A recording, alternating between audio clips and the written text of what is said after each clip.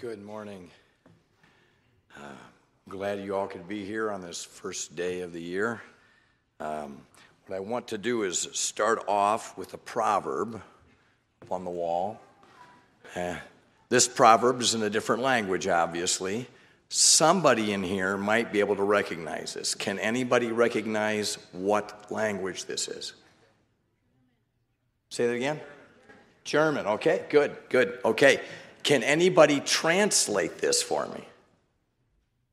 Surely there's somebody who knows enough German that might be able to do that. Maybe, maybe not. What this is it's a proverb, a German proverb that says, too soon old, too late smart. Too soon old and too late smart. It's from the individual who has a fair amount of regret over their life and who may not have been what Tim had brought up before, making enough resolutions or being enough resolute during their life to make some changes that needed to be changed. And so, in other words, I have made so many bad decisions over the course of my years that I am now stuck where I am. So, this year can be a time of reflection and resolution for each one of us. And because of that, the elders have decided to take the next 2 weeks, this week and next week, to go over a passage of Scripture that addresses the most essential and foundational priorities of the Christian life. So if you would, please turn to Mark chapter 12. It'll be up on the wall. Mark chapter 12, verse 28 through 34, and it's in the Pew Bible on page 848. If you notice, I've got a bit of a cold, and so I'll be up here and you'll be safe out there. And hopefully, if you'll pray, that my voice will last for the service and I won't get into any coughing fit. The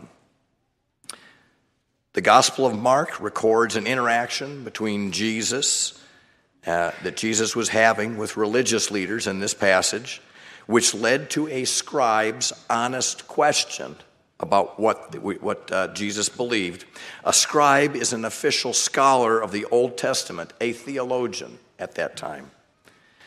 And so we read, I will read it for you. And one of the scribes came up and heard them disputing with one another, and seeing that Jesus answered them well, asked him, which commandment is the most important of all? Jesus answered, the most important is, hear, O Israel, the Lord our God, the Lord is one. And you shall love the Lord your God with all your heart, and with all your soul, and with all your mind, and with all your strength. The second is this, you shall love your neighbor as yourself. There is no other commandment greater than these. As we go into the Scripture, would you pray with me? Lord, we ask for your blessing on our minds and on our thoughts. Please bless us, Lord, with eyes that can see, ears that can hear, and a mind that can understand the passage that we're studying. Please bless us, Lord. We ask this in Jesus' name. Amen. Hear, O Israel, the Lord our God, the Lord is one. Jesus is quoting this from Deuteronomy 6, and in essence, he is saying, listen up, all you descendants of Israel. The Almighty God who reveals himself to Israel, he alone is God. There are no others. Your God is the only true God. He revealed himself to Abraham, Isaac, Jacob, and Moses, and all the many other gods that people have invented, or all the many other things that people devote themselves to. They steal devotion from the God who created them. Paul elaborates on the same thing in 1 Corinthians 8, and he writes, we know that an idol has no real existence, and that there is no God but one. For although there may be so-called gods in heaven or on earth, as indeed there are many, quote, gods and many, quote, lords, yet for us there is one God, the Father, from whom are all things, and for whom we exist, and one Lord, Jesus Christ, through whom are all things, and through whom we exist. Now, there are some people who, out of some sense of decency and fairness, and in an effort to get along with others, will say that there must be many paths to God.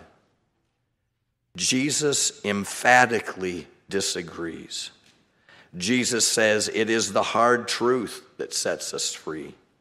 Believing in a false understanding of God, no matter how nice or accommodating to others, does not please God. And it only confuses those people. Are you convinced of the one true God? Jesus will tell you that it is of ultimate importance that you settle this in your mind. With that being said, Jesus continues in our passage. He says, "And you shall love the Lord your God." Now, please notice that this is a command. You shall love the Lord your God. But how can you command someone to love anyone else? It's a command. This is something somewhat foreign to our culture. Today, people say they love a lot of things. You hear people say that they love their family, they love their friends, they love their pets, and that those are things that they're endeared to. But it is also used to describe pleasure. People say they love chocolate, they love Christmas, they love movies, they love cars, they love clothes. On top of that, our culture talks about falling in love, like it was some kind of irresistible urge. Or a person might be hunting for that one true love who will complete them and end all of their loneliness. And whoever is my true love, well, they will need to love all the things that I love, and they'll also need to make me feel loved. It's a whole different meaning in our culture. You see, the many ways our culture uses the word love and the many ways the Bible uses the word love are often very different. So let's consider just the idea of being loved. Why does everyone you know inwardly want to be found desirable, want to be ultimately loved and cherished by others? Think about it. Why do you try to avoid loneliness, or that you fear rejection? Why do you want to be accepted? Why is it that you long for love? Why is this so important to pretty much every human being that you know, including yourself? Why are we drawn to the feelings of love that we get from others? And unfortunately, chasing those feelings from everyone and everything is why we can look for love in all the wrong places. I want you to consider this, that when God created us and He designed us, He instilled in humans a longing to be loved, a hunger to be loved. You know you need to eat something because you feel hungry. You long for love. He shaped us with an emptiness that was meant to be filled with love. That's why. But the only thing that can truly fill that empty longing is God's love. He purposely designed it that way so that we would be restless inside till we found ourselves in love with Him, not everything else. Our problem is not an over-desire to be loved as human beings. Our problem is we have misunderstood and distorted where love comes from and what love is. My chocolate will not love me back. And my dearest friend will not die for me to gain forgiveness or make me a new creation with the hope of eternal life. How does God help us understand love to some extent? Well, not all of you have had this. A good parent's love was meant to give you a glimpse of God's love. Think of it in this way. A good parent loves a baby from its beginning, not because the baby loves them. The self-sacrificing parent decides to love and do the things that would make the child flourish in spite of the dirty diapers, in spite of the tantrums. Why? Because they have made a decision to love. They are selflessly committed. Of course, God's love and commitment is far beyond human capability. In Romans 5, it says, God demonstrates his love for us in that while we were yet sinners, Christ died for us. So far above human ability. When we decide to embrace God's forgiveness through Christ, the love of God starts to fill in that God-shaped emptiness. And how might we show love back to him? In John 14, it says, if you love me, you will keep my commands, and I will ask the Father, and he will give you another helper to be with you forever, even the Spirit of truth. And he who loves me will be loved by my Father, and I will love him and manifest myself to him. If anyone loves me, he will keep my word, and my Father will love him, and we will come to him and make our home with him. Do you see how God has tied loving him to knowing and keeping his word? God gives us a noble challenge to keep his word, all the while knowing that we are going to fail more often than we succeed, which is where Christ's forgiveness and steadfast love and mercy comes in. To the extent that we seek to know and serve God, our gratitude and our love for God will grow. When we try to do the hard work of keeping his word in spite adversity and trials, he's pleased. And as we find success in faithfully doing his will, we notice our purpose in him is being fulfilled. And we can start to feel God's approval. We can start to sense his smile, and that brings us joy. That starts to fill the emptiness in us. So point number 1, you shall love the Lord your God. A deeper love for God starts with a decision to know him and keep his word. Point number 2, you shall love the Lord your God with all your heart. What does that mean? Well, when a young man says to a young woman, I love you with all my heart, is he talking about a muscle that pumps blood? When people say, you're breaking my heart, or I had a change of heart, or let's get to the heart of the matter, aren't they just using the heart as a symbol of the most important things that drive you, the most important things that motivate you, your passions, desires, goals, and dreams? Scripture speaks about the heart in a similar way, but it points out that our heart's desires can be good or evil. They can be godly or selfish.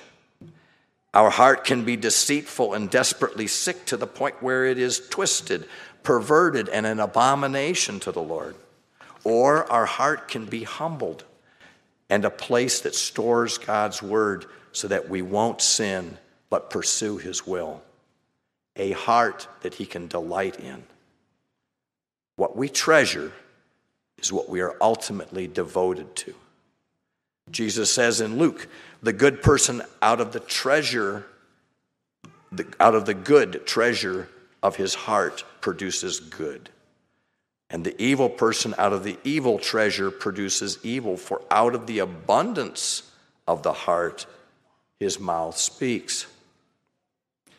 If I am my own treasure, and I live for my selfish desires and my own imagination, I will justify most everything I do. I will become the judge of all that is right and wrong in my own eyes. And the Bible shows that evil and foolishness will then accumulate in my heart. And in Ephesians 4, it describes a person who lives that way. It says, they are darkened in their understanding, alienated from the life of God because of the ignorance that is in them, due to their hardness of heart. They are too late smart. You may say, you are describing a person that is only interested in their own pleasure. But I try to do good. I am devoted to things outside of myself, and I think Jesus might say that is a good start.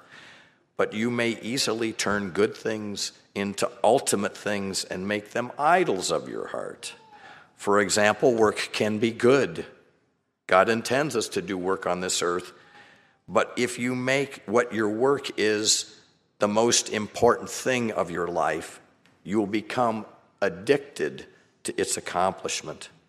It will make you a workaholic. And this will distract you from all the other things that God wants you to do.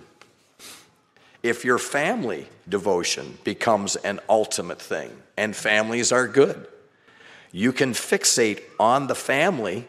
You can fixate even on the family that you never had, and you will be tempted to place family before God. How so?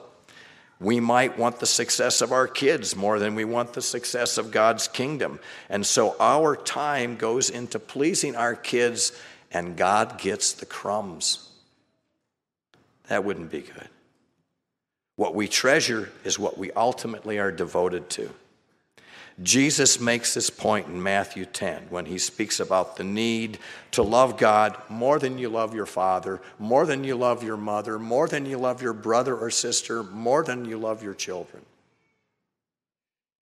So because of our own selfish need, we need to cry out like David in Psalm 51, where he says, Lord, create in me a clean heart, O God, and renew a right spirit within me.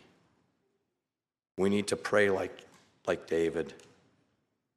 And God's answer was prophesied in Ezekiel, where God says, I will give you a new heart, and a new spirit I will put within you, and I will remove the heart of stone from your flesh and give you a heart of flesh. It begins with believing. And in Romans it says, if you confess with your mouth that Jesus is Lord and believe in your heart that God raised him from the dead, you will be saved. For with the heart one believes and is justified, and with the mouth one confesses and is saved. This new spiritual heart starts to beat when we believe in Jesus and find forgiveness through him. And it grows in strength as we exchange all of our hopes, desires, and affections for all of God's hopes, desires, and affections. In some ways, our heart is like a garden. It needs weeded to eliminate the old self-focused desires. It needs watered by our seeking time with God. It needs the light of Scripture shining on it, and God will make it grow and blossom if we cooperate. We were designed by God's love to fill, we were designed for God's love to fill our emptiness and make us whole. And that only works when we make God's heart our heart. We are all called to love God with all our heart. And now Matt will speak on loving God with our soul, our mind, and our strength. On March 14th, 1911, Captain William Knight sailed the SS Yongala on her 99th voyage in Australian waters. A harbor inspection found the Yongala to be in excellent trim. She sailed from Mackay, I can't remember how you say that word, but she was due on the morning of the 23rd of March, and then from there she sailed to Townsville, carrying 49 passengers and 73 crew. It's 122 living souls, along with 617 tons of cargo in the lower hold. 5 hours later, the lighthouse keeper at Dent Island saw Yongala sail into the Whitsunday Passage, the last known sighting of the ship. Shortly before the vessel left sight of land, A telegram was received by the signal station warning of a tropical cyclone between Townsville and Mackay. The Yongala sank during the cyclone on 24th of March, 1911. All 122 souls died in the tragedy. I meant to check with Micah. Micah, do they still use the term living souls when you're radioing in something? He hasn't had. It'd probably be good if you didn't need to know that right now, wouldn't it? It's not something you want to use every day. Bill already covered this. I want to read our scripture again. Mark 12:28. Of all the commandments, which is the most important one, answered Jesus, is this: Hear, O Israel, the Lord your God, the Lord is one. Love the Lord your God with all your heart, with all your soul, and with all your mind, and with all your strength. We're covering a lot of ground this week and next week in a short period of time. And this section of Scripture could probably be preached on for weeks to get it in full depth, and we're only scratching the surface. Hopefully you'll walk out of here with a little bit deeper understanding than you came when you walked in. So now we're moving on to soul. What does it mean to say, I love the Lord your God with all your soul? And to do that, we need to understand what Jesus meant when he used the word soul. What's Jesus' definition of the word soul? This sermon's been a bit of a struggle for me because I am not a wordsmith. Word study is not in my wheelhouse. And so I've been pounding my head pretty hard lately. I found these nifty graphs, which are going to show every usage of every word in the Bible, and it gives the various usages in Greek and Hebrew. And you may be saying to yourself at this point, that doesn't sound very nifty. Number one, because I said it was in Greek and Hebrew. Two, because my graphs are almost all one color. And three, because the words are going to be too small to read. I want to know that I hear those concerns. I acknowledge them as valid. I'm going to use the graphs anyway. So this first graph, nearly solid. This is in Hebrew, and it shows that there's really not much confusion of what Jesus was saying when he references soul. So in Hebrew, the hearers knew exactly what he was saying. The word soul is almost completely defined as throat, neck, breath, living being, people, personality, life, soul, dead soul. In Greek, however, it's much clearer. Its entire meaning is soul and life. There's no ambiguity here. Our body can't live without its soul. It's simply a mass of rotting flesh. Genesis 2:7 says, And the Lord God formed man out of the dust of the ground and breathed into his nostrils the breath of life, and the man became a living soul. When the ship's captain radioed in distress and said he had 150 living souls on board, they're referencing the existence of human life. The SS Yongala lost 122 souls that day. The Holman Treasury of the key words of the Bible says, if we properly understand the profound meaning encapsulated in the word soul, the greatest of all commandments carries far deeper significance than a surface reading would allow. We are not merely called to love the Lord our God with all our heart, our might, but also with our soul. We should love the Lord our God with every fiber of our being, with everything that makes us human.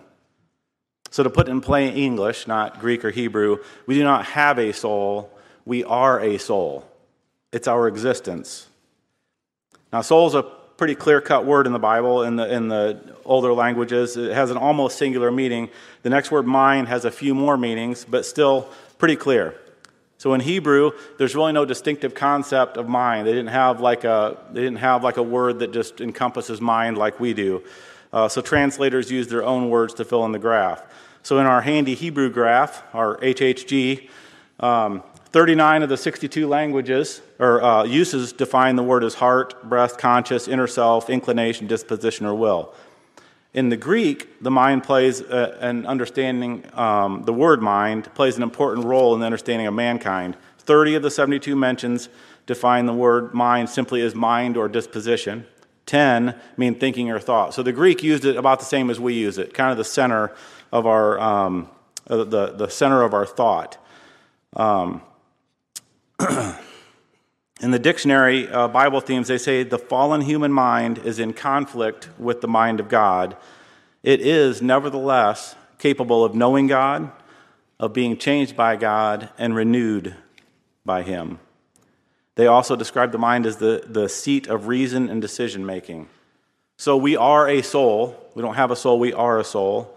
and our mind, our reasoning and understanding is renewed and changed by God, what's the Bible tell us about strength? This one was very interesting. In Hebrew, in the Old Testament, this word is used 150 times, and it seems to be, in my mind, to be divided into two camps. I'm just going to run out a few short verses to illustrate those camps. So one usage seems to describe the strength of man. 1 Samuel 30, David and the people had no more strength to weep. Psalm 30:10, my heart throbs, my strength fails me. Isaiah 37:3 talks about pregnant women ready to give birth, but they lack the strength to bring forth the child. And Daniel 10, how can my Lord's servant talk with my Lord? For now no strength remains in me, and no breath is left in me. And then the other camp, the other majority of those words are used in the strength of the Lord. Ezekiel 5:12, the Lord is my strength and my song. Psalm 28, the Lord is my strength and my shield. Psalm 81:1, sing aloud to God our strength. Isaiah 49, and God has become my strength. Jeremiah 16, O Lord, my strength and my stronghold. So that same Hebrew word in Greek is only used 15 times in the New Testament, 150 times in the Old Testament, only 15 times in the New Testament, and 3 of those are in a duplicate passage in the Gospels. So really 12 of those usages are kind of unique to the New Testament. And here's a couple of verses that will help us understand that. 1 Peter 4:11, if anyone serves, they should do so with the strength that God provides, so that in all things God may be praised through Jesus Christ. To him be the glory and the power forever and ever. Amen. Ephesians 6:10, be strong in the Lord and in the strength of his might. 1 Timothy 1:12, I thank him who has given me strength, Christ Jesus our Lord, because he judged me faithful, appointing me to his service. So our job this morning as preachers up here is to bring a deeper understanding of God's word to this room and hopefully encourage some application. We've gone through a lot of words and a lot of definitions, but I want to go back to our original verse. Love the Lord your God with all your heart, with all your soul, with all your mind, and your strength. Forever, up until studying this passage, I translated this as me doing something. It says, love the Lord your God. I've got to somehow knuckle down and love the Lord with all these things. But I don't think that would do these verses justice. And after studying the words a little deeper, I don't think that's what it means. Ezekiel tells us that God gave us a new heart and put a new spirit in us. So to love the Lord our God, we need a heart changed by God, number one.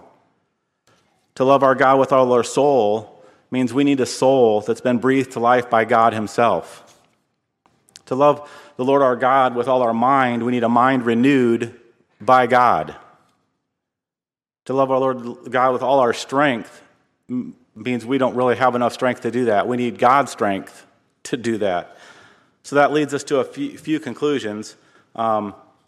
To love the Lord our God at all, in any way, shape, or form, we need to acknowledge him as ruler of our life. If you have to have a saving relationship with Jesus Christ. Reagan testified to her saving relationship with Christ this morning.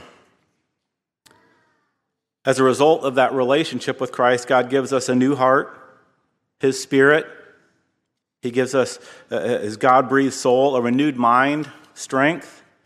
We can't do this on our own. How many times in the Bible do we hear of things that seem to be, people are asked to do things that seem a bit out there that just don't make any human sense? I mean, in my mind, it's quite a bit. I listed a few examples here. Jesus, said, go to that river and you'll be healed. Bathe in that river and you'll be healed. Or in the Old Testament, march around these walls, toot on a trumpet, and that's your instruction. Or with Gideon, leave the majority of your men in camp, and I'd like you to go fight a force that's hugely superior to yours, but I only want you to take about 300 guys, and only the ones that drank out of a certain way out of the river. Or, to Moses, I want you to start walking into the Red Sea. Lead all these people towards a dead end, and I just want you to keep walking. All right. Or tap your staff on that rock. We need some water, but go hit that rock with your stick. How about build a big giant boat in the desert for years? Let's have this kid. I vote that this kid go fight this giant, and that will determine the future of our nation. That was one of my favorites as well. We got to feed 5,000 people. Bring that kid over here that's got a fish. 5,000. Let me spit in this mud, rub it around a little bit, and put it in your eye, and then go wash in a specific pool. So those are things that people in the Bible historically were asked to do that God provided. I'm going to add one to that list. It's love the Lord your God with all your heart, with all your soul, and with all your mind, and with all your strength. We can't do it. We can't do it on our own. Only God can provide that. In all those things I listed, God accomplished the work. Gideon, Moses, Noah, the person who gave up their fish. God provided, they simply obeyed. The ability to love God the way he wants to be loved is only attainable because of him. We need a heart changed by God, a soul breathed to life by God, a mind renewed by God, and God's strength. Join me in prayer. Heavenly Father, as we start a new year, Lord, I just pray that you would change our hearts every day. Lord, I pray that your Holy Spirit would enable us to devote every fiber of our being, our existence, our soul to you, Lord. I pray that you would renew our mind every minute of every day. Lord, I pray you give us strength each and every day, all that, so we can love you with everything. Lord, remind us of our constant need for you. Lord, thank you for the opportunity to worship here this morning, and I just pray that you keep us safe throughout the day today, and just bless us as we go, Lord. We just pray these things in Jesus' name. Amen.